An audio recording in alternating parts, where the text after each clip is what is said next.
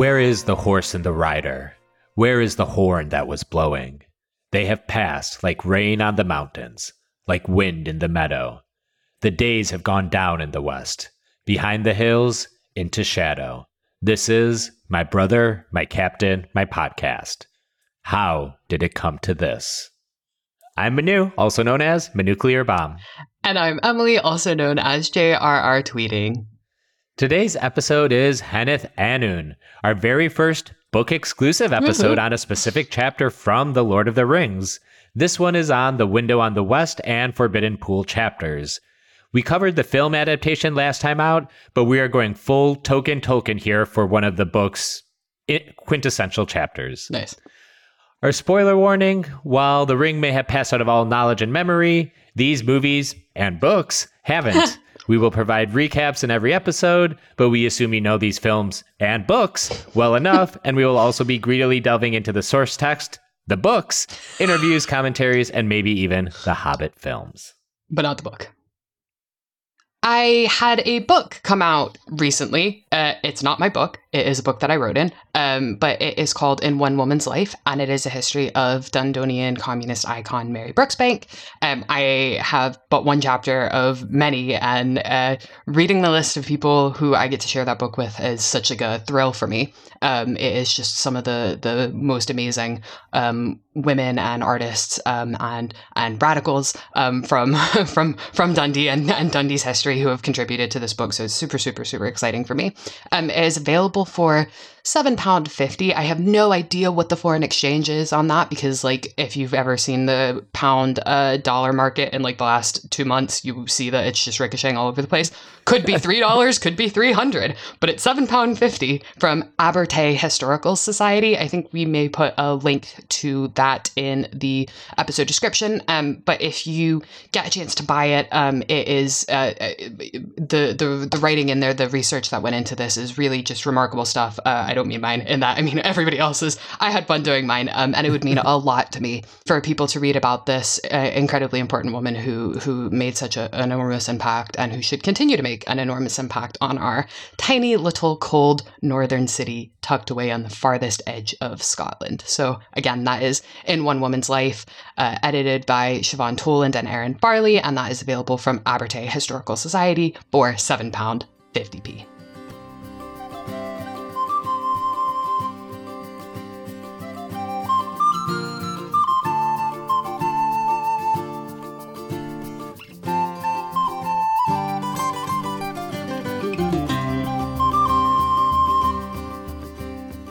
With the scent of herbs and stewed rabbit competing with the perfume of crushed cypress leaves, wet earth, and crisp winter air, Sam and Frodo find themselves without their guide. Gollum is gone, exit stage left, pursued by... Ho, ho, ho. Green Giant. The Rangers of Ithilien, walking through the mists of time and legend, straight into a first contact culture slapstick comedy sketch. Say that 10 times quicker. Who are these little freaks? Asks one ranger. Who knows? Elves? Attempts another. Hell nah, dude. These bitches are too ugly to be elves, announces another, in a real leader's voice.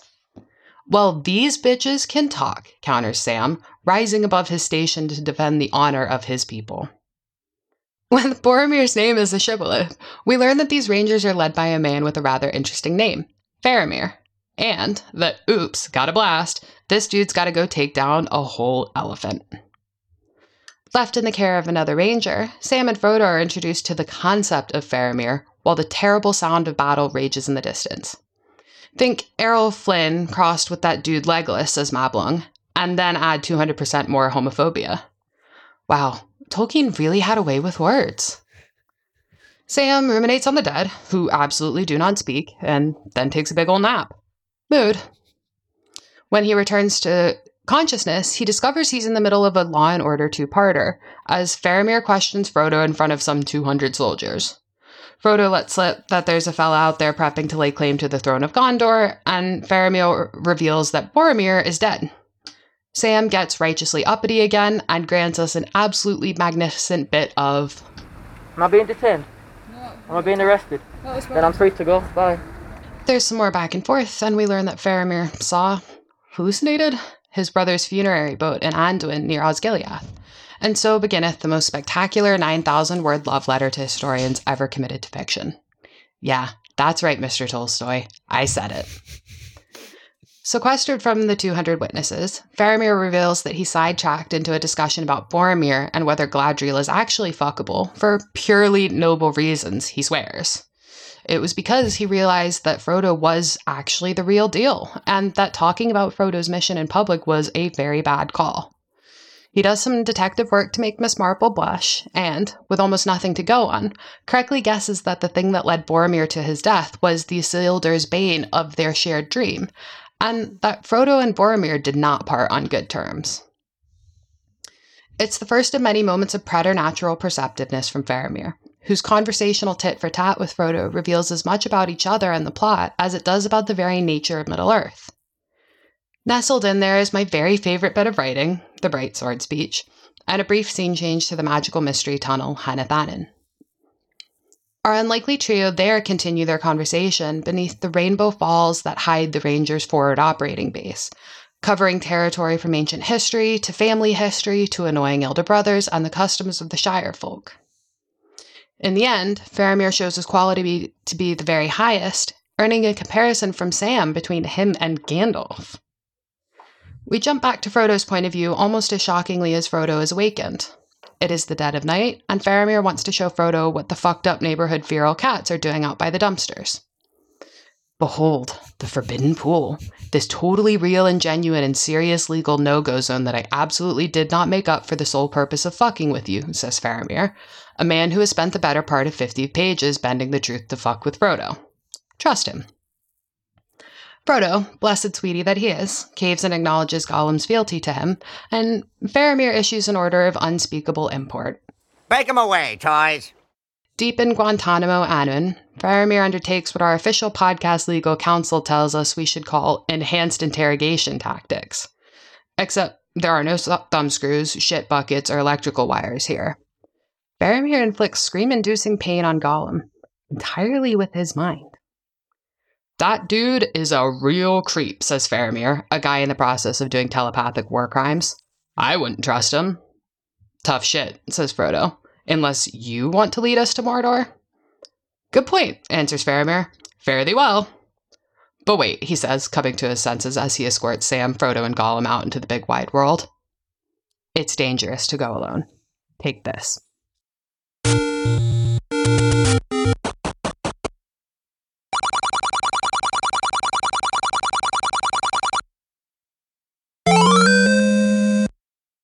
So I never put together that Faramir apparently has Havana syndrome special powers where he can telepathically like fuck with your brain just by looking at you. I totally missed that my first time reading this. Yeah, this is one of my things that like I kind of it flies under the radar because it's meant to fly under the radar because he's a good guy and like on team good or whatever nonsense. But I kind of latched onto it because it's super freaky and super weird, and like I feel like it inadvertently says a lot about J.R.R. Tolkien that he was like, I know what I'm going to give my like ultra good guy, torture powers.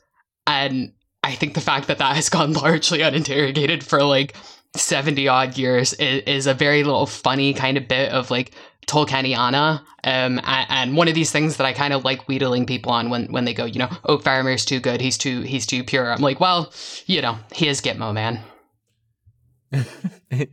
Oh, man, I am going to reevaluate what I think about you and Faramir being your favorite character having this take now.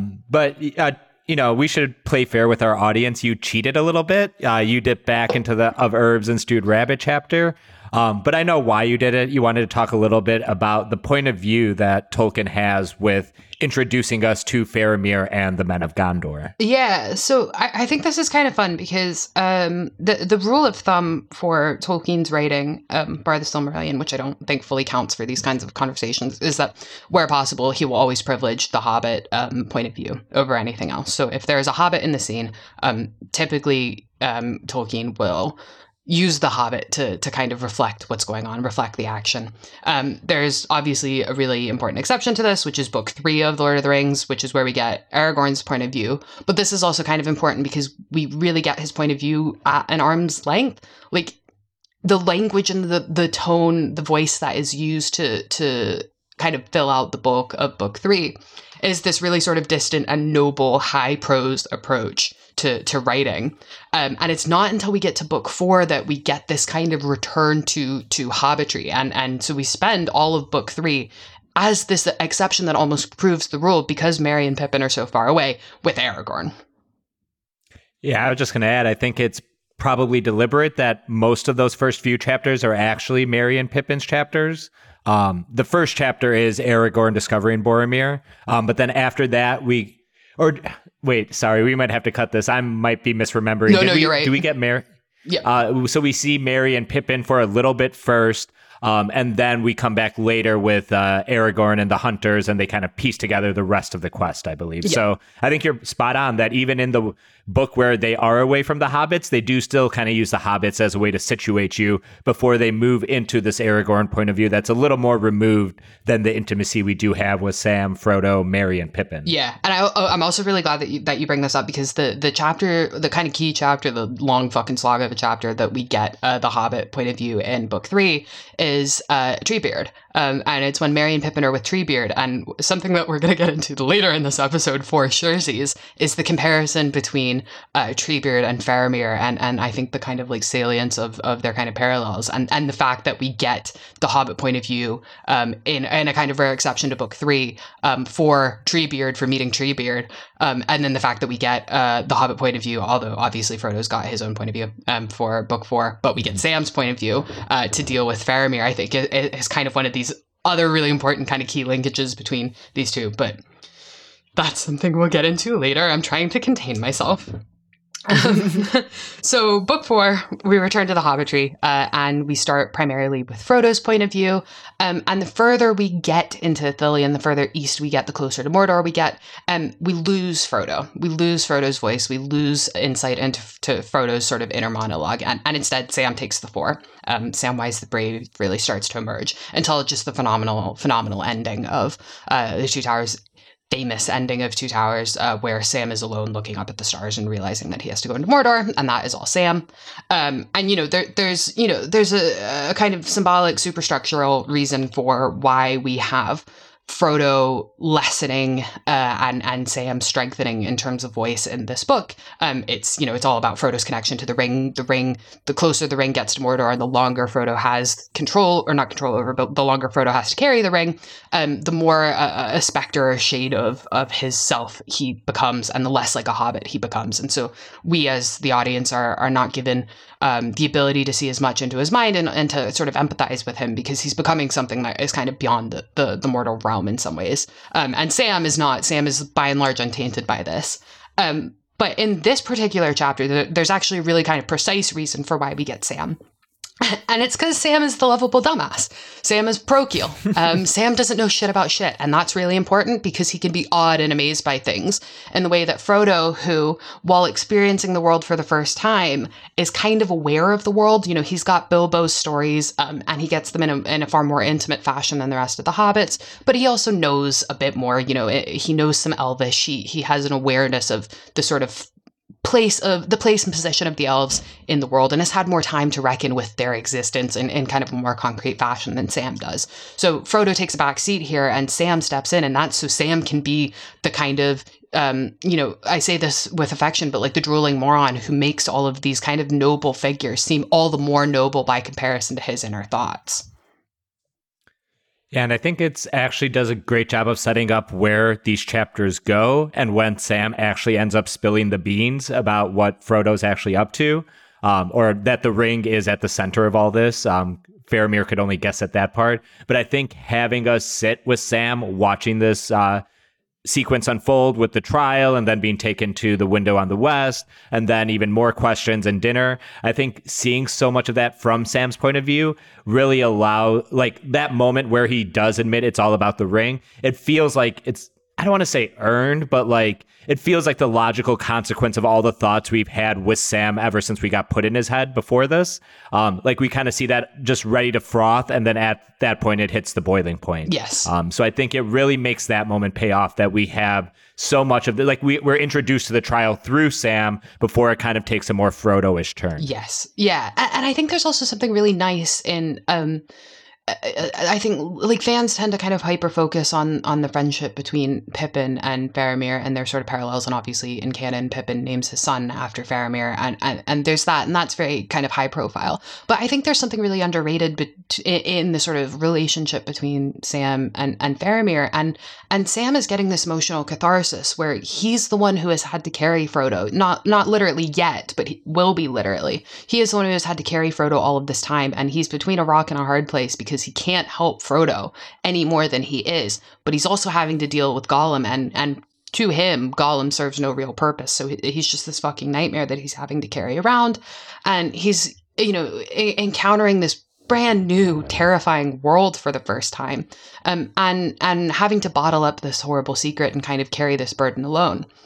And the way that he slowly warms to Faramir and then rather explosively kind of comes around to being, in favor of Faramir is I think, a very nice and kind of cathartic moment for Sam, because it's this opportunity for Sam to literally share the load with someone else for a second. And even though he does it by accident, it's this accidental or sort of inherent trust of Faramir that ends up kind of, however temporarily, lightening the burden for Sam and by extension for Frodo. And I think that's really nice. Like it's just, I think it's a much nicer relationship to see almost at first hand than the Frodo Faramir one, which necessarily stays frosty because Frodo has to kind of be suspicious of everyone, whereas Sam doesn't have to. Yeah, there's a tension there. I don't want to call it a hostility, but that, plays better with Frodo versus Faramir, and it's smart to have Sam kind of be a counterbalance to that. Yeah. And I think there's also something kind of like, we kind of talk about the class politics of like Sam and Gollum. But Sam and Frodo are really interesting. And it's something that Faramir actually addresses head on towards the end of Window on the West. But Sam is a gardener. Sam is not in the upper echelons of Hobbit society, of the Hobbitry. And Faramir is literally, well, he is now the crown prince, effectively the crown prince of the kingdom of men, the highest house of, well, so far, the highest house of men that has existed without, unlike Aragorn's house, has existed without faltering or failing since Numenor itself. And so, Faramir is the big dog in this situation.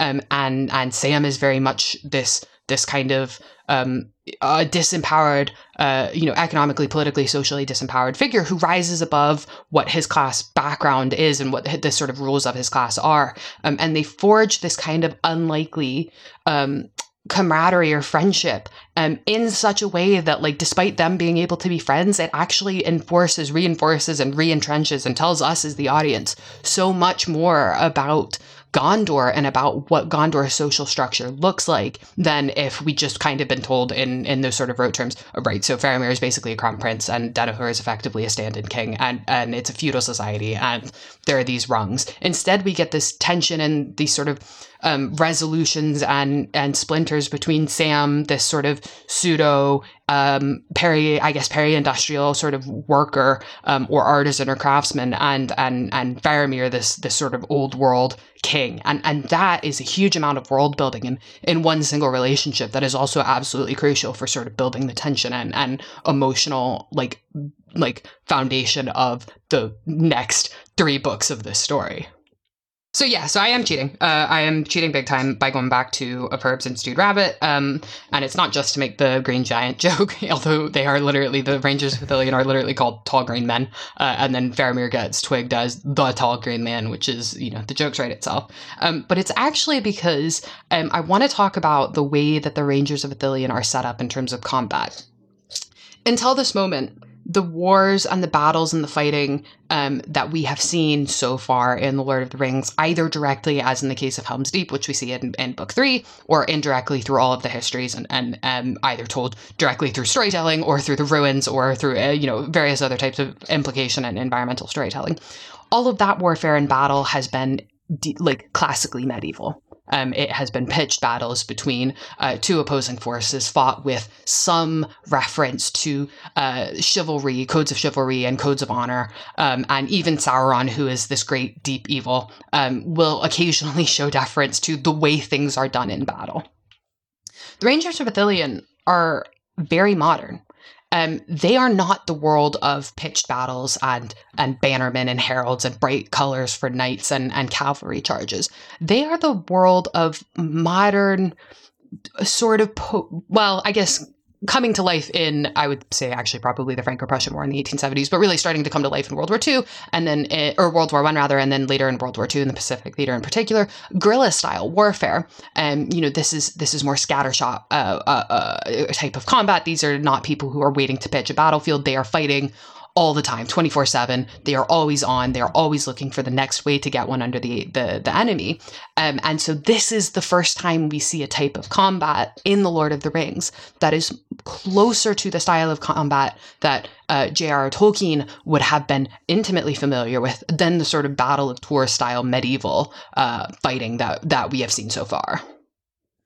Yeah, I know a lot of people associate guerrilla warfare with, kind of post-World War II fighting, especially in Latin America, like Che Guevara comes to mind. But, it goes back to, I would say, the early 1800s, maybe even late 1700s, during the Haitian Revolution, when the slaves started organizing. Some of those slaves and former slaves were warriors or warlords back in Africa. So they were bringing like styles and strategies that just didn't line up when the French or the local militias or the French army came in. And like they were just completely like flabbergasted. Like, what the fuck is this? Why aren't you lining up in a row so I can shoot you or do a cavalry charge? And I can imagine that would be very like disruptive to the orcs, who pretty much like have control of the lands just east of Mordor, or west of Mordor rather. But like this is not how they're used to fighting, say, the Knights of Gondor. Even their garb, these tall green men, it feels like camouflage. I think one of the most effective parts of Herb and Stu Rabbit's movie scene is that when the arrows start flying with the attack on the Haradrim, like you can't really see who's shooting them at first, and then even when you start seeing the men in the cloaks, it's immediately like, oh yeah, they're pretty well camouflaged. It's all greens and browns, and they kind of just fit in, and that's kind of what their strategy is, to like, attack and then slip away back into the undercover, because what Ithilien is just brush and trees and stuff that's overgrown and not tended. So it's the perfect environment for that kind of warfare. Yeah. And that's such a great point as well. So sorry, there's two different great things here. One is the Haitian Revolution, which not in a million years would I put together, but that is such a great point. And I think if you think of like the way that like the sort of non-traditional style of combat in the Haitian Revolution is kind of later glossed over. If you think of like paintings of Toussaint Louverture and like the kind of more Napoleonic gloss that is put on him, he's made to look like an old cavalry sort of soldier. Well, not old. He's made to look like a contemporary European cavalry soldier in all of the depictions of him. That's sort of how you can think. I think that's actually a really great avenue for thinking about Faramir and his sort of position in Gondor, at least when he's with the Rangers, is he's this figure of the old world who needs to be portrayed to the population in Gondor as this hero, this warrior of old, but who is fighting this very new and sort of hashtag innovative, hashtag disruptive type of warfare. So that's brilliant. That's super exciting. I had not thought of that. That's fucking banging. The camouflage thing is also awesome because one of the sort of first bits of academic scholarship I think I ever read about The Lord of the Rings was actually fucking strangely from a guy who's an academic who's based at the Citadel, which is the military college in South Carolina. And he wrote literally about the Rangers of Ithilien and their sort of style of fighting. And he wrote about how in massive innovations in camouflaged uniforms. This is I don't know why I slipped into the passive here, but there were massive like innovations in uniform camouflage that were that kind of hit the scene, that became trendy in World War I. And so these were changes that Tolkien in particular would have been really, really familiar with, going from that sort of old traditional style of you wear your colors to no, you wear the color of the world around you, because if you wear bright red and you're a redcoat, you're a Brit, you're going to get blown to fuck. And so bringing this in through Faramir, who is meant to kind of at once symbolize modernity, or modernity in this story, and also the ancientry of Numenor that was, and building in that kind of tension between this very noble figure and this very modern style of writing is such like a fucking insane start to this chapter. And I think also then immediately having the Rangers be kind of dumb because they're not really familiar with what's going on. They don't know how to tell elves from hobbits. And that shows a level of like disengagement from the world around them that to us, after having dealt with, even the Rohirrim kind of have a way of understanding who the hobbits are, or have them in their sort of folk stories. These guys don't. And that's a whole new level of sort of parochialism that really sits in tension with this kind of nobility that they've got going. That actually kind of also fits in with what Faramir says about how the men of Gondor are becoming more like the men of Rohan, which is more warrior-like and less connected to, say, the elves of Middle-earth. Yes. So I think that kind of fits in, too, that these people would be almost the pure embodiment of the point that Faramir is making about how they're becoming more middlemanish, where, say, maybe the people of Rohan are becoming a little bit more like the people of Gondor. Yeah. Oh, brilliant. Yeah. Because so the kind of the passage in which Faramir identifies, they are become more alike to us, and we love them. He says of the Rohirrim, unfortunately, we're all shithead rednecks like them, doing Dukes of Hazzard spitting, and like donuts out back. And Faramir's really mad about that for some reason. One of the things that's really interesting that I think also really connects to this conversation he's having here, where he knows that these guys are not elves, but he doesn't know what they are, is that kind of defines a lot of his position historiographically vis-a-vis Gondor. Like, he knows that Gondor is on a fucked up path, but he doesn't quite have a clear articulation of where it needs to be going. The Bright Sword speech, I think, is beautiful. It is one of my favorite bits of writing, and of course it's capped off with, I would see Minas Tirith a queen among many queens, not a master of many, a mistress of many slaves, no matter how willing those slaves are. And that's a nice picture. Like, okay, good. He's against imperialism, but it's not really concrete explanation of what he actually wants to see. He wants there to be a lot of success in the world, and he wants Minas Tirith to also be successful, but he doesn't really think about how to get there or what to do or what that would really involve. And I think that's kind of Faramir as a character. He's very firmly against things and slightly less good at being very firmly in favor of things.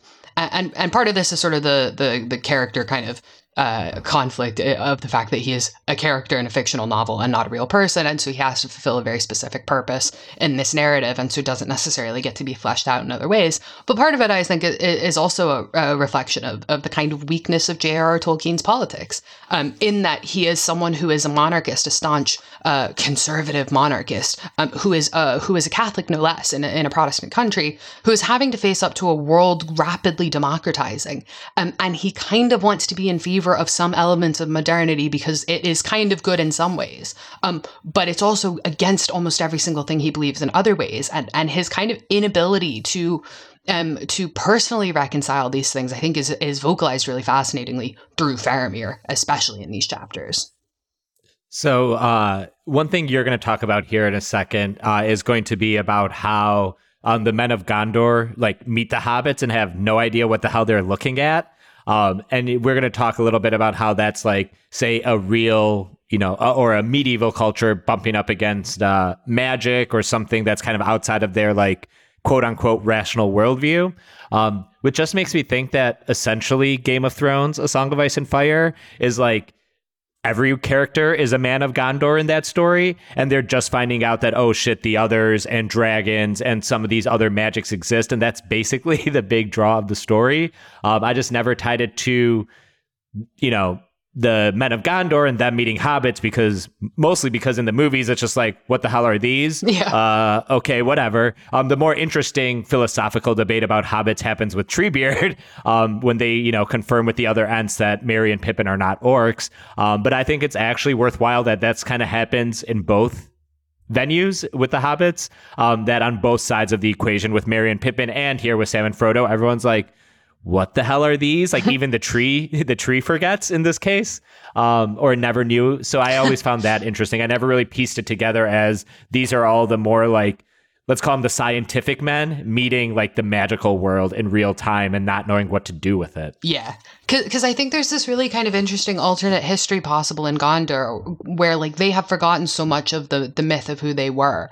And the myth of who they were is not actually a myth. The myth of who they were is actually real. You know, they are part of this, like, unfortunately, this master race of magical beings who did help, you know, who did sail across the Sundering Seas to speak to the demigods and beg for help in a fight against this all-encompassing evil. These are the things of myth, but they are also the things of fact. And so for the Gondorim, who have literally thousands of years between them and that story, it is as real to them, quote unquote, real to them as the stories of like Odysseus and Achilles are to us. And to them, it could just be an allegory. It could just be a myth. It could just be something that is not true. They have lost touch with the fact that it is true.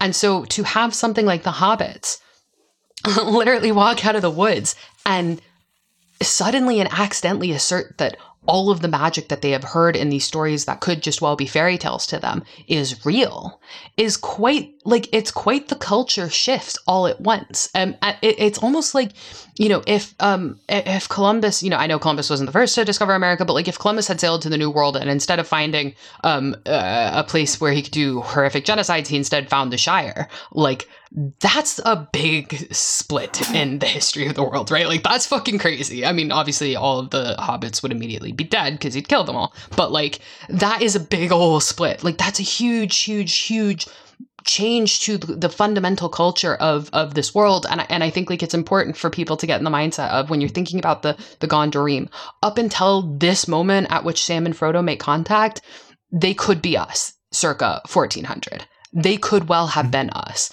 This is the moment at which they become not us. And that's a huge culture shift. And that, I don't think like the weirdness of that and the sort of horrifying truth of that should necessarily be like understated, really, because it is such a key part to understanding what the fuck goes on in the next 3 books of this series. Yeah, thinking about it that way really is, because it's not just like hobbits exist, but this is like an entire event horizon you're crossing. That means like anything in any of the stories we had read now has some level of non-zero possibility of existing. And, you know, possibly more likely than not does exist. It's almost, what's it called? It's not, oh, shit. I think I was screwing up Game of Thrones with Lord of the Rings here for a second.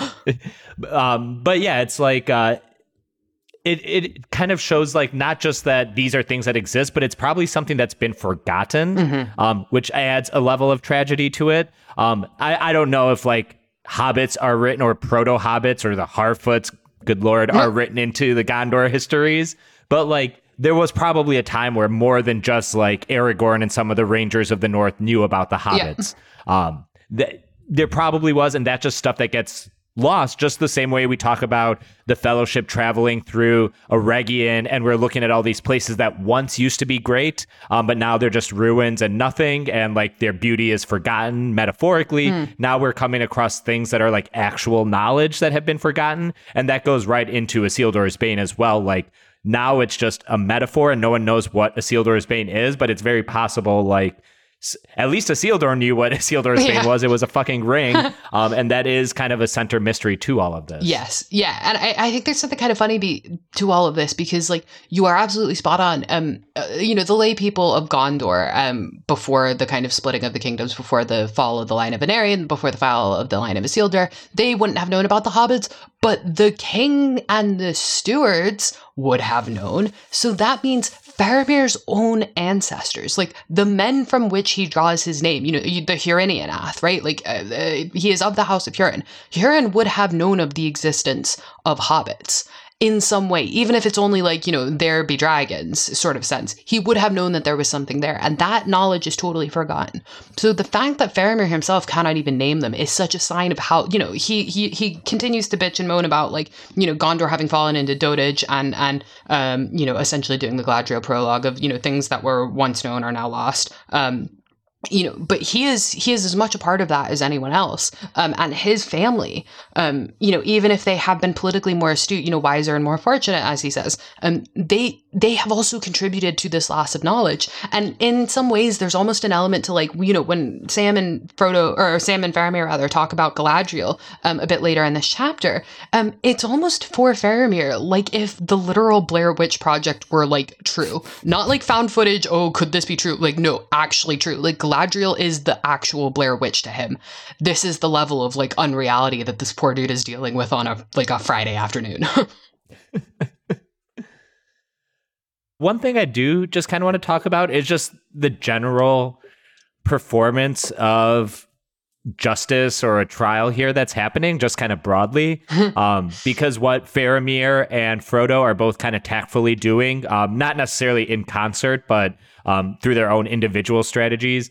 Faramir knows that he has to they have certain rules, I assume almost military protocols. You find, some strangers in your military occupied land, you have to interrogate them. You have to figure out what they're carrying, what they're doing, why are they here?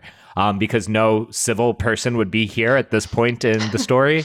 So he knows he has to go through the motions of interrogation, of fact-finding, and make it in a way that his men can be at some level just be satisfied. Oh, they are tourists. They're just on their way down south for some reason right now. That's not their actual cover story, but Frodo's actually pretty forward. They have a mission.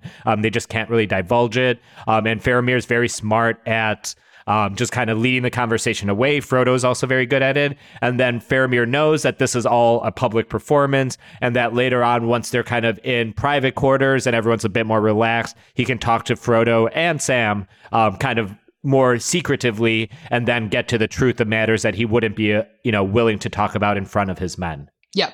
Yeah. And I think there's actually something really interesting here because Faramir is kind of sometimes against his will, sometimes because he can't not do it. But he's the performance guy. And there's this element of him and Frodo having this kind of verbal sparring match where they're each kind of giving a little bit to get a lot more. But there's also this element of originally he tries to do it in front, as you point out, in front of 200 men, which is insane. It's just fucking crazy.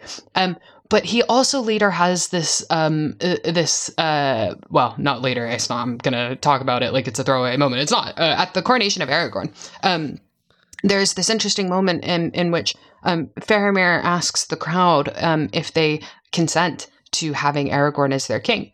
And the consent of the governed is quite an interesting and new and quite literally modern sort of bourgeois democratic ideal. And there is, I think, some very sound canonical justification for why Faramir might ask the people of Gondor if they're willing to be ruled over by Aragorn, largely coming down to the fact that Elendil, Isildur, and Anarion led the Númenorian faithful, but without the faithful themselves, there would be no one to lead, no one to build the kingdoms of Arnor and Gondor. The sort of hope and dream of Númenor would have died without these lay people who kept the faith. So including them in that sort of recognizing their sort of moral strength in having done what they did is one element of that, and that could quite understandably have created a sort of pseudo-democratic cultural tradition within Gondor.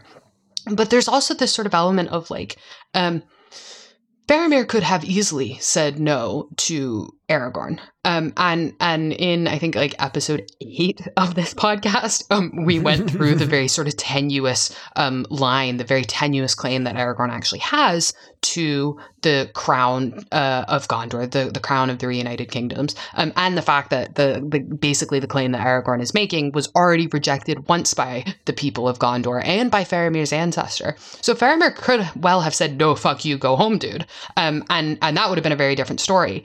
But the fact that he doesn't is kind of interesting because he tells us up front that he's a monarchist, and he tells us repeatedly that he's a monarchist and that he's in favor of Aragorn and that, he's ride or die for him, basically from the minute they meet each other in the spirit realm. But he's playing a kind of interesting political game in that he's absolving himself of direct responsibility. He is not the kingmaker in this scenario. He is the one who gives the crowd the option, and they themselves then become the kingmakers, and that has a lot more legitimacy. And I think that's kind of the game that he's playing here with Frodo and Sam, and he gets more, I think, immediately out of Sam, because he knows how to wheedle Sam, and he knows how to just push on Frodo, or just, purposely misread Frodo's words well enough to get a reaction out of them that gets more information than what he was originally looking for. And I think it really kind of reveals Faramir as one of the most dangerous actors we have we have encountered in this series so far. Even Aragorn is who is certainly clever and is certainly versed in sort of politics. Even he is not quite as crafty and quite as conniving with how he interacts with people as Faramir is, and Faramir ends up with far more information than he should have ever had in a far quicker amount of time, and it leaves both Frodo and Sam breathless, and they're real fucking lucky that he's a good guy, because if he was not a good guy and he got all that information, they'd be fucked.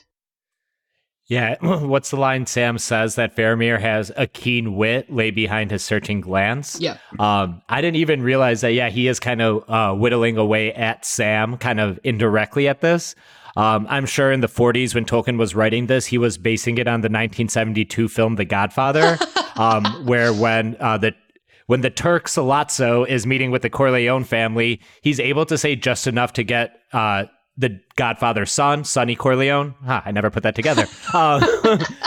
He gets James Caan's character to speak out of line and against his father's wishes, but that was enough for the Turk to get some information. Is I need to work with Sonny because he's the one who'd be more open to my plan. So we got to get the Don, Vito Corleone out of the way. So then Sonny will be in charge. That's kind of what Faramir's doing here. And I would never put that together because you don't kind of view Faramir through that kind of nefarious lens, or at least maybe in retrospect or with the, value of hindsight, Faramir's a good guy. So I'm not necessarily questioning what he's doing here, but yeah, he's very much this is very tactful and very smart. And like you say, it's a very good thing that he's on the side of good. Yeah. Well, and I think this is kind of this chapter in particular is why I always get touchy with people when they talk about the moral black and white nature of Tolkien, because I think this chapter in particular shoots that argument directly in the face. And I think rather than saying that there are things that are good and things that are inherently good and things that are inherently bad, which of course Tolkien does say, he also shows some of the ethical grays and really sort of embodies them through Faramir, and you get this sense of Aragorn is good and noble, but Aragorn's a bit tactless at times. And I know I hammer on about his interactions with Éowyn and his inability to sort of see what's right there in front of her and right in front of him and handle it in a way that doesn't lead her to kill herself. Whereas Faramir immediately walks in, nails it, and does a very good job there. You need sort of the dumb himbo noble figure like Aragorn to be there, to be this sort of unimpeachable, morally and ethically unimpeachable figure. But you need the Faramirs to do the wheedling that Aragorn won't get his hands dirty for. And not just from this scene where he's sort of drawing more information out than he really should, but in later scenes when we see him with Denethor, see him sparring with Denethor, we really get a sense of a guy who is more concerned with, he's not fully Machiavelli's prince, but he's more concerned with getting where he needs to go than what people think of him. And which is why I think in some ways Sam kind of softens to him. And also I think partially why Sam likens him to Gandalf, because Gandalf is also very much like that. And I think Sam is also coming around increasingly to the position that just getting shit done, and it doesn't really matter if the people around you want to shower you with accolades, is the right way to do it. That's certainly Gandalf's approach, and it is increasingly shown to be Faramir's approach. And I think partially that is why Sam ends up liking him so much, and why he does this weird, baffling Gandalf comparison. I also think that's also buoyed by having so much of this chapter from Sam's point of view, because there will be times where Frodo will answer a question from Faramir, and Faramir will basically like make a face that he notices that Frodo hesitates or like, you know, is very careful with his words. And we're seeing Sam watch Faramir kind of interpret all this, which I think just adds to kind of showing that Faramir is a much more subtler and more political beast than we might think of him. Because once we get into the Boromir stuff, I think the idea is, is he just like his brother? Is he just another great warrior prince kind of guy? And, you know, that also heightens some of the quote unquote stakes in this chapter, because if so, then Frodo and Sam are basically surrounded by hundreds of Boromirs at this moment. Not of the quality of, say, someone like Faramir, but just, you know, 100 men who might be more like Boromir than Faramir. And that does, you know, kind of worry them. And that's kind of why they have to kind of play this like discursive two-step in talking about what they're doing out here in public. Yeah. And I think the Boromir factor is really, really key to this as well. Because this is one of my sort of other gripes about how people not badly, mildly misinterpret Faramir's character and Faramir and Boromir's relationship. Whereas I think people treat, Faramir's waffling and some of his cynicism later as proof perfect that Boromir and Faramir were the best of friends and just the tightest, happiest duo there ever was. I think there's a lot of cynicism in how Faramir handles the issue of his brother. And I don't want to take away from the fact that like he's obviously emotional and obviously torn up over the fact that his brother is dead. I think he would be a very different character if he were not saddened by the death of his brother. But I think there's a little bit of artful exaggeration and artful overstatement to his his initial discussion of his brother. And I think the way in which like he goes from being someone who is cutting himself off to exclaim Boromir, oh Boromir, whither goest thou, Boromir, and why did you go to Lorelin Doranin, even evoking the Latin of the series to sort of hype how desperately sad and broken he is over the death of his brother. He goes from that sort of melodrama to, once he figures out that Frodo and Boromir didn't really end on the tightest of terms, he mellows out about Boromir, and he even gets this line, and I think it's the funniest shit I've ever read, and it is the meanest, cattiest thing. But he effectively says, so this Isildur's Bane shit, I can tell that that's the reason why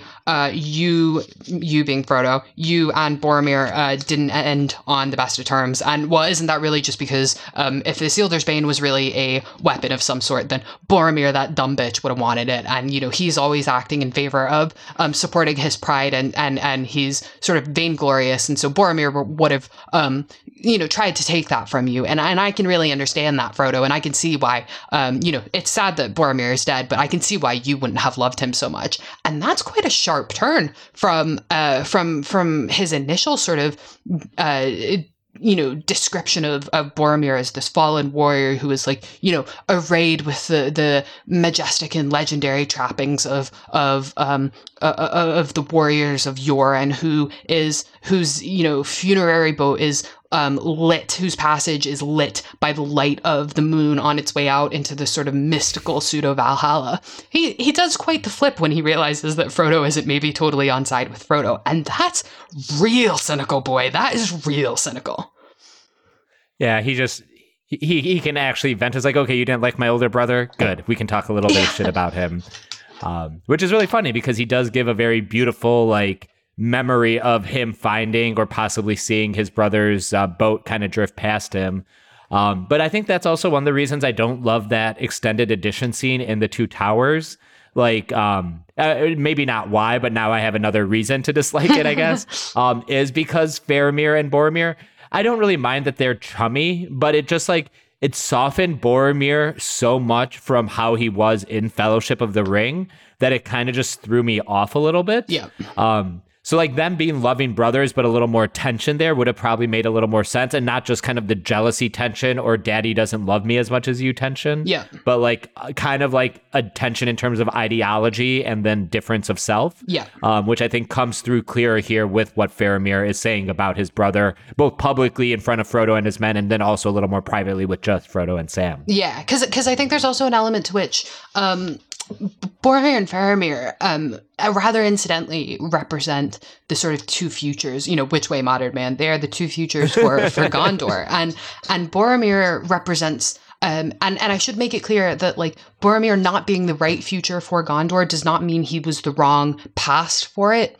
And so Boromir being a man who pursued war and glory above all other things in the height of one of the worst wars to have ever been fought in the history of this fictional world is not a mark against him necessarily, but he could not come into the future because he wouldn't have been able to sort of get rid of that sort of obsession with the war. War as an end itself rather than war to an end.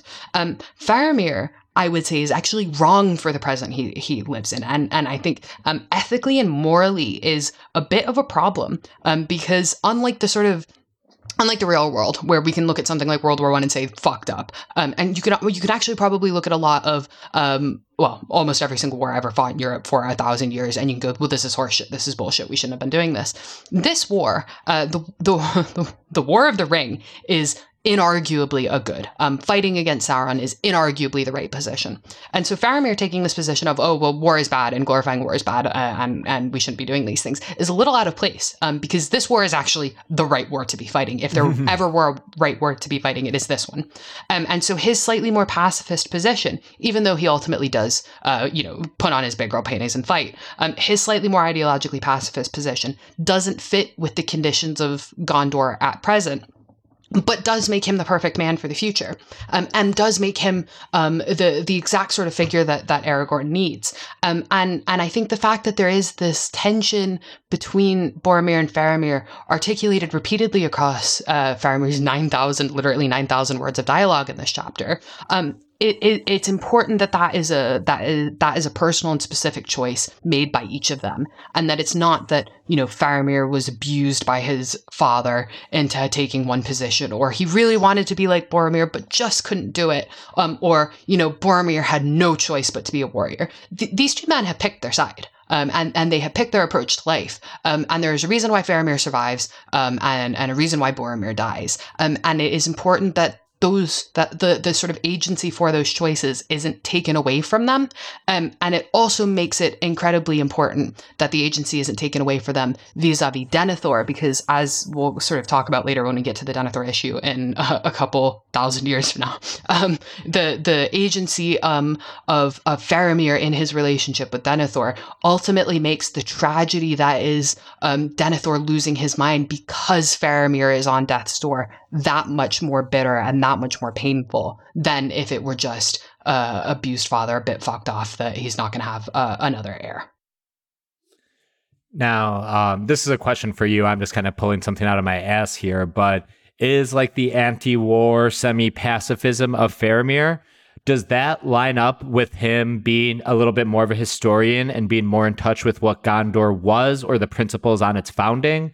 Because I can imagine as the men of Gondor become more like the middlemen, like the men of Rohan, more warrior-like, that sort of pacifism goes away. But is there like a historical component to possibly where Faramir's pacifistic worldview comes from? Yeah, so... yes. This is a question that I've been... This answer could also be no if I'm way off base. You don't have to try to make it a yes. It is like the answer is definitely yes. The reason for getting to that yes though is kind of difficult because there's a couple different ways you can get there. The way that I've kind of favored over the last couple months is the Silmarillion. As a text would not have existed in quite the same way. I mean, there's the Quenta Silmarillion, which would have existed as an in-universe text. But that tells of the sort of fall of the Noldor through their obsession with conquest and their obsession with violence and the fact that they had weapons introduced to their society. Like, that is literally a thing that is said outright in the Silmarillion is Morgoth, who is the devil, sent his agents to introduce weaponry to the Noldor, and the Noldor started crafting swords in secret, and then eventually Feanor drew a sword on his brother, and that was kind of shit was fucked from there on out. And if you assume that Faramir was familiar with the Quenta Silmarillion, which I think is not a logical leap, then you can see very clearly why he would say, the sort of one of the key roots of evil in this world is war, and the obsession with war and the glorification of war at cost everything else is the thing that lost the elves paradise. It is the thing that really brought evil and terror and shame back into the world. It is the reason why Morgoth and latterly Sauron are empowered. That's going very, very far back, but like on a sort of historical philosophical perspective, if you think of him as sort of like an Augustine or Thomas Aquinas type figure who's looking back to the classical world to justify his position in the present day, then like, yeah, it is almost certainly because he's a historian. If you are a bit cynical, like I sometimes am when I'm a bit cranky, you might just look at it as he's got the right spirit, but is a bit dramatic, is a bit melodramatic. So he's right that a lot of the problems of Gondor are caused by the obsession of conquest. You know, Gondor has essentially suffered a Roman Empire type thing where they expanded too far, got fucked, and had to rubber band back in. And a lot of the rubber banding back in brought its own sort of sense of like political instability. There's like, you know, the heirs of Castamere. There's the civil wars that occur in Gondor. There's a lot of sadness and misery and pain and suffering that happens because of Gondor's and Ornar's conquest. Is it then a justifiable answer to kind of be mad at war writ large, particularly when you're fighting the war to end all wars, almost? Maybe he's being a bit melodramatic there, and kind of extending the conclusion past what it necessarily should be. And I think, to his credit, I should say, he does start off his treatise on pacifism by saying, war must be while we fight against an enemy who would devour all. So, like, to his credit, he is a bit nuanced there. But, like, I think it is. I think you are totally right to say it is probably because he's a bit of a historian. It's just, is that from his study of the last 800 years, or is it his study of the last 8,000 years? I think this is actually accidentally a kind of nice segue into the thing I've been sitting on my hands and trying not to talk about for months now, which is Faramir and Treebeard. Those weird motherfuckers who won't ever shut up. Yeah, I think you flagged it back in our initial Treebeard episode when he referred to Treebeard there, referred to Lothlorien as Laurelin Dorinan. Yeah. If I hope I said that right. Yeah. And you brought up as like the only other pretentious asshole who says the old name for Lothlorien is Faramir. And as we've kind of discussed a little bit already in this episode, is that they kind of serve similar purposes in the Hobbit storylines. And this is like, I almost wish they adapted this book stuff with Faramir to the film, just because then like these scenes would sit so perfectly opposed to the Merry Pippin Treebeard scenes, because I feel like a lot of kind of maybe the conversationalness that is here kind of plays itself more in those Treebeard scenes in the movie. But I can see them having a very similar vibe, like this just very knowledgeable, kind of antiquated historian character who's bouncing off of our, you know, two Hobbit characters. And there's obviously cultural exchange going on because these like older characters are not familiar with hobbits at all. And I think it just, I never really realized the symmetry until you mentioned that, you know, several months back at this point. And then as I've like dived into these chapters over and over, rewatched the movies over and over, it's like, yeah, Faramir and Treebeard, like I want to see these two guys hang out because they seem like they would get along really well. Yeah. Yeah. And there's something really sad. You know, I tend to take the view of Faramir that's like overly optimistic because, you know, obviously the end of his story and the intertwining of his and Eowyn's story and their going off to Ithilien to remake Ithilien in their own image effectively is a nice and hopeful thing. But I think there's also something desperately sad about Faramir that in some ways I think links him very, very sort of aggressively to Treebeard, which is, you know, Treebeard recognizes that the way of life of the Ents and the story of the Ents is now coming to a close. There will be no more little Ent babies running around because there are no more Ent wives. And his is a culture that is possibly no longer needed in the modern world or has been squandered and will not make it through into the sort of next age after this one. And there's a really sad sense of inevitability to that. But Faramir also has that going because he is this sort of paean of Numenorianness. You know, he above even Aragorn, is described as this aggressive throwback to Numenor. He is as if the Numenorians had simply stepped out of the page of the Akallabeth and into Gondor, and as if all of the time that had elapsed, the thousands of years that had elapsed between the fall of Numenor and the War of the Ring hadn't happened at all. He is Numenor come back to life, and yet his way of life is kind of dying. And you see this, you know, it is treated as a positive and happy thing occasionally by Tolkien. You know, the return of Aragorn, the marriage of Aragorn to Arwen, the fact that the Rohirrim are effectively reintegrated into the sort of wider political sphere of the sort of higher politics of the high men of Numenor and the elves.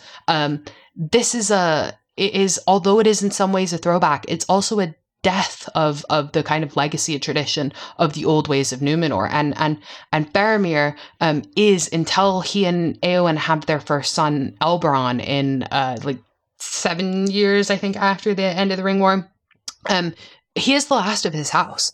And he is the last of the house that has held Gondor together for 1,000 years, 969 years to be precise. And there's something very sad about that, because this is a tradition and is a culture that he loves deeply, and is, you know, is such an integral part of who he is. And he, like Treebeard, is having to reckon with, particularly in this chapter where he's sort of detailing the history of Gondor and of Rohan and of the people that once were. You know, he even goes back to the House of Hador and the sort of three houses of the Edain, and how it was that the men of Numenor came to become those men. That's quite a long bit of history to identify himself with, and to know that is coming to a close has that same sense of loss that comes along with Treebeard and his extended discussion of the Entwives. So is Éowyn kind of like an Entwife then to Faramir? Yes, and if you go to the subreddit r Entwives, he is also one of those. I think there's also one thing that is kind of interesting about... shit. Sorry, I was going to say Fangorn. That's like too pretentious even for me. Of Treebeard and Faramir. I was the Faramir connection making my head spin. So, you know, the Ents were brought into the world for a very specific purpose, which was to shepherd and defend the trees against those fucking doors, man. And they served a very specific purpose, but they're sort of inward-looking... approach to the world that also saw them lose track of the Entwives, and to the point where they don't really know if they're dead or just gone, has this element of isolationism to it, where, like, you know, they saw the world around them turning inwards, and so they also turned inwards, and they didn't really fight against it. And now they're kind of like this unknown factor in the war, where no one can be fully certain that they will take the right side. I mean, it's obviously much quicker in the books than it is in the movies, but you can't be totally certain that they're going to take the right side in the war against Sauron, because you don't know who the fuck they are. And that's a kind of isolationism. And Treebeard, I think, points out, kind of to his own detriment, that this is almost inexcusable for the Ent, because the memory of the Ents extends back to the time in which the world flourished and the elves, you know, even almost, well, not even almost, sort of pre-Noldor, although some linguistic historians of Tolkien may argue with me quite fairly. You know, the elves have seen it all, and they know these people, and they know these people personally. So their forgetting of all of these other cultures is slightly less excusable. Whereas the men of Numenor, as represented by Faramir and Gondor, have had many generations go by since they last had contact with the elves. It's been literally thousands of years. So they have had a sort of isolationist game, and maybe that's kind of bad. But they've also just forgotten, and the memory of men cannot extend past their own lives unless it is recorded. And if the elves, who have all been alive this whole time, couldn't be fucked to extend the olive branch to Minas Tirith, then it's not really entirely the men's fault that they weren't total besties with Elrond or Galadriel. And so there is this sort of interesting kind of counterposition between Treebeard, whose personal isolation and also cultural isolation is actually kind of his fault, and Faramir, who bitches relentlessly about his cultural and personal isolationism, but actually kind of can't really be blamed for it. And I think that's also one of these really interesting kind of tensions that is brought up through the book, and also through having Sam see that versus having Merry and Pippin see that, and you know, the kind of respective positions that Merry and Pippin will play, Merry with the Rohirrim and Pippin with the Gondorim, versus Sam, who has to, him, Frodo, and Gollum have to go it alone in Mordor. So, okay, Gondor's original sin. We won't call it original sin because the Catholics will rightly get mad at me for it. But Gondor's original sin and Arnor's, and we're going to place the blame fully on Arnor because those fuckers suck, is that Isildur takes the ring. Isildur does not have the strength to turn down the ring, and everything goes tits up from there. And then Isildur is, meets his death in the Gladden Fields with a whole bunch of arrows on his back, sent by orcs. Oops, he doesn't even get like a big, exciting death at the hands of Sauron. He's just taken down by some fucking low orcs. Whose story does this mirror?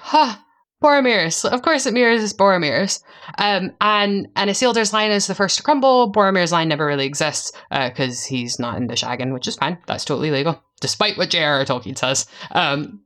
And there are these really clear and distinct parallels between Boromir and Isildur that are not necessarily played up throughout the book, but I think are there obviously if you're willing to look for them. And the sort of brashness of Boromir and the brashness of Isildur, and Isildur in taking the ring, but Boromir in not taking the ring is, I think, something that's really key. And it's also underlined by Faramir's comment when he's giving his brief history of Gondor, in which he says, right, so the kings fucked up and fucked off because they stopped having kids. But the stewards were wiser and more fortunate. And he basically says, the stewards, his ancestors, if he's being humble, managed to correct the ills of the king, the line of the kings that came before them. And it's through that Gondor has been able to survive. And I think nowhere is that actually better sort of exemplified than in the distinct parallels between Boromir and Isildur, and in Boromir's ability to succeed where Isildur didn't.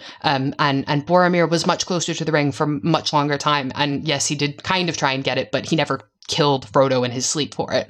And in his ability to say no to that for as long as he did, he righted the wrong of Isildur. And it is him, not Aragorn, that is really and truly able to sort of close the circle on Isildur's mistake and really start to, what's the Christopher Plummer, the god-awful line in The Force Awakens? Like, this will begin to make things right. That's Boromir. Vis-a-vis Christopher Isildur. Plummer is in The Force Awakens? Yeah. He's the old man who gives the shit to Oscar Isaac.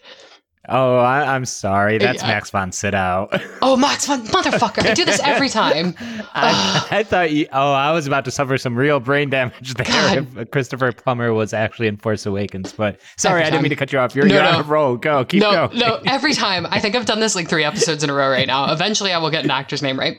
It's this will begin to make things right. And it's not Aragorn who does this. It is kind of prophetically, as Faramir says, it is the sons of the steward that managed to do it. And they are not really given any credit for it. Because Aragorn gets to sort of hubristically ride in and take all of the claim. But I think it is really important that Isildur is kind of this original sin of Gondor, and Boromir is able to kind of put a stop to that cycle. And it is with him that the old ways kind of die. Isildur starts this new failure of men, the new folly of men, and Boromir is the one who puts a stop to it. So, one of the few things from the book that did make it into the movie is a phrase about Faramir getting a chance to show his quality. You might remember it as the point where Faramir has a sword pointed at Frodo's chest, picking at the ring. Pearl. So why don't we talk about where this actually works into the actual text and how it's completely different? Yeah, totally fucked. It is okay. So I take this with me being overly generous to Faramir, but it's a bad joke. Like, it's a bad joke in the text, right? Like, I think there's possibly a moment in which... So Faramir lies, right? Faramir is a straight up liar. Nobody will say this. I'm the only one that is brave enough to say this. Faramir is a liar. And when he says he's not tempted by the ring, that's horseshit. and there's no reason anybody should treat that credibly. He's absolutely tempted by the ring. And the moment in which he's tempted by the ring is definitely that moment when he stands up and he's like, aha, now I have you in my clutches. I can take the ring.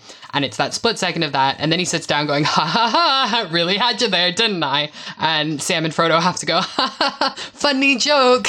We all love good jokes here. But I think the actual like seriousness of that line is vastly overplayed, obviously, because instead of letting it be a 2-second Faramir has no social skills moment, they blow it into the whole plot for Faramir for an entire movie.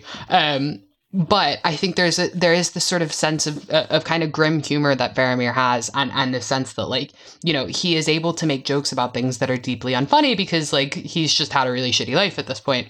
That I think gets lost in lost in translation from book to movie.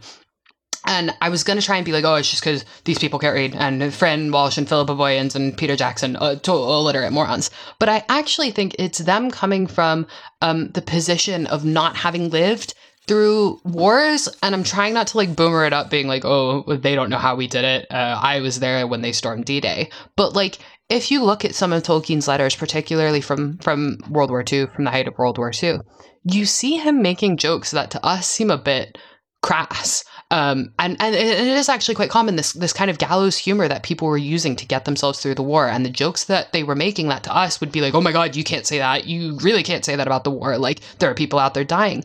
They were using as a sort of psychological defense mechanism because people were out there dying, their friends and their family were out there dying. And when you get to the 1990s, when this series is being adapted, there's not really, you know, the 90s is this kind of point of artificially inflated happiness. Everybody's, you know, high off of the coke that they have bought, the artisan coke that they bought with their money from the dot-com boom.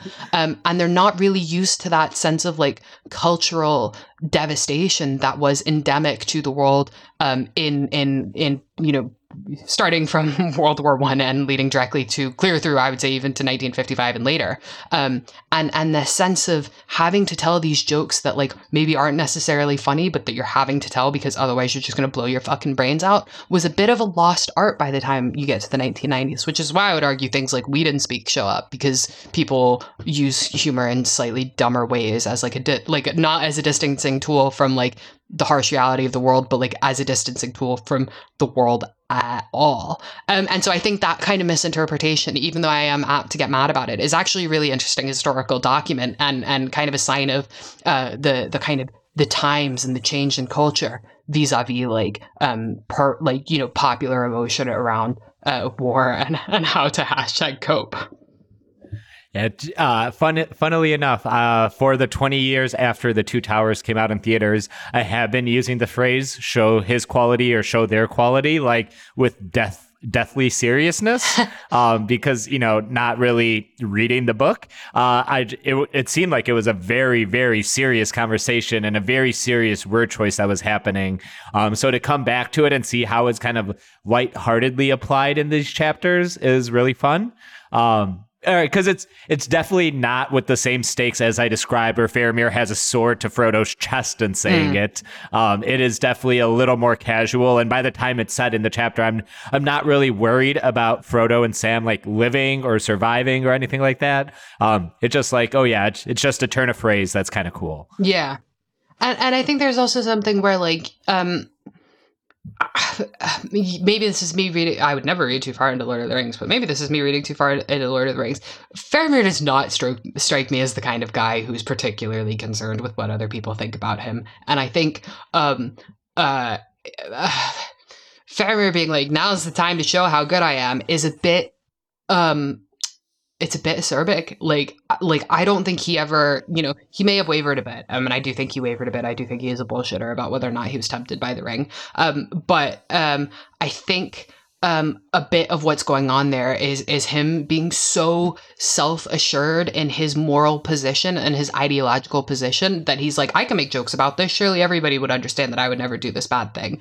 And the two little traumatized hobbits who have just met his brother, who is not that sure in his ideological opinion, or is actually, but it's the wrong way, are, you know, trembling in the corner, shaking it, and not getting the element of sarcasm. And I think, like, rather than this being a way of like actually ratcheting up the narrative tension. It's more about explaining who Faramir is as a character and what kind of person he is about to become for this story as it progresses. So I'm not going to get into it here. I actually did, reading these chapters, I actually find some ways to defend some of the sequencing of what the movie did. Like, I kind of just like how Gollum comes back into the story in the films, kind of as... Because I think Faramir gets all his answers from Frodo and Sam before the Forbidden Pool in the book. And Gollum ends up being kind of the missing key in the film, where he's the one who says they have the precious, and that's how Faramir figures it out and becomes, a heel and, starts threatening Frodo. Not stuff I like, but I think there's something I do like to the way that Jackson and company sequence the events so that the Forbidden Pool just kind of feels like tacked on here, kind of like a denouement to the Window on the West, as opposed to the next part of moving on to the journey to Mordor. So I do kind of like that part of the film adaptation. I really don't, now that we've talked about it so many times, I really don't like the film adaptation of the Window on the West as a whole, but there is some of the sequencing with Gollum and the Forbidden Pool that I do enjoy, or I think is a smart choice for what the films ended up doing with it. Yeah. I think I can basically agree with that. I feel like the position that the Forbidden Pool takes in the book is more about making the point that there is only a certain kind of depraved little freak that would actually go into Mordor, and it's not someone who's doing it fully willingly. And I think that is kind of there for the purpose of shoring up like Frodo's long hard fall. But like, I think that's kind of only necessary in a book where we can't see Frodo's eyes getting all bloodshot. And so it's kind of fine to like chop up and rearrange for the movie, like you say, because it gives it a bit more of a sense of like Gollum is integrated into this unit, even if it makes Frodo and Sam, I think it's okay. I don't need to get into it. I think some of the ways that movie Faramir, who is an abomination unto God in this scene, like some of the ways he does treat Sam and Frodo, it like are kind of justifiable for how cagey and weird they're being, but like, that is internally consistent, I think, within itself, even if I think it's wrong as an adaptation choice, like within the story it is telling in that movie, it's consistent. And I think having Gollum be the little shithead who rats on them, I think is also quite internally consistent for the story that they are trying to tell with that little trio trifecta from hell. Yeah. And with all love to David Wenham, I'd rather give Andy Serkis more work. And if I have to take away from any of the main cast, I'd probably take away lines from David Wenham. Yeah. Again, no offense, but it's just you're up against an absolute like murderer's row of actors or actors who made their name in these films. And unfortunately, you're one of the few people who didn't really get that boost to stardom following these movies. Yeah. I feel bad ending this episode being mean to the actor who played Faramir, but you can blame Peter Jackson for that. We didn't do shit to the character. Amen.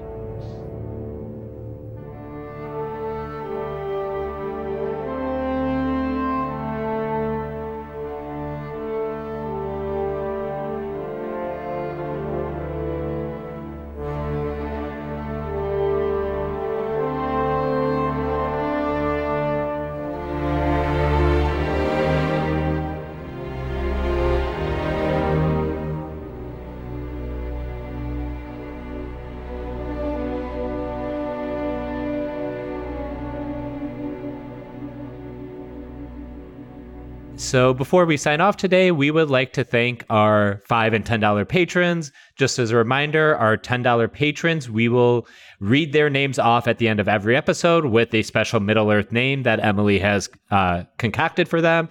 And for our $5 patrons, same thing, except we read them on a rotating basis. So today, we would like to thank Matthew Abbott, a.k.a. Enranwo Minyatar. Maddie Hugh, a.k.a. Idranor of Golgarthar. Ed the Revelator, the Silent Spider, Guardian of Kirith Ungol. Lothamana Palinka, a.k.a. Johnny Flores Jr. Cam Lewis, a.k.a. Sal Quendil. Zach Newman, a.k.a. Lycomelma. And our $5 patrons we'd like to thank today are Stacey O'Neill Robinson, a.k.a. Adonian I Read Herisir. Yeah, nailed it. And Zach Moser, a.k.a. Miratumba. And that closes the book on this episode of My Brother, My Captain, My Podcast. Our email is mybrothermycaptainmypodcast@gmail.com and mybro, on Twitter and Instagram. You can support this podcast by subscribing to patreon.com/mybro, where you'll get early access to all episodes, exclusive Patreon-only episodes, and other bonus content. I've been Manu, also known as Manuclear Bomb. You can find me covering A Song of Ice and Fire over at Notacast ASO IAF. And I've been Emily, also known as JR Tweeting, which is where you can find me on Twitter, which is where I will be featuring on Faramir's post-mortem diss track of Boromir. Toasting a pint to our sound editor, Stephen Boyd, a.k.a. Ithraglier and Drethion, a.k.a. DJ Empirical on Twitter. Please like and review our podcast wherever you may be listening. So until next time, remember, I would have followed you, my brother, my captain, my king.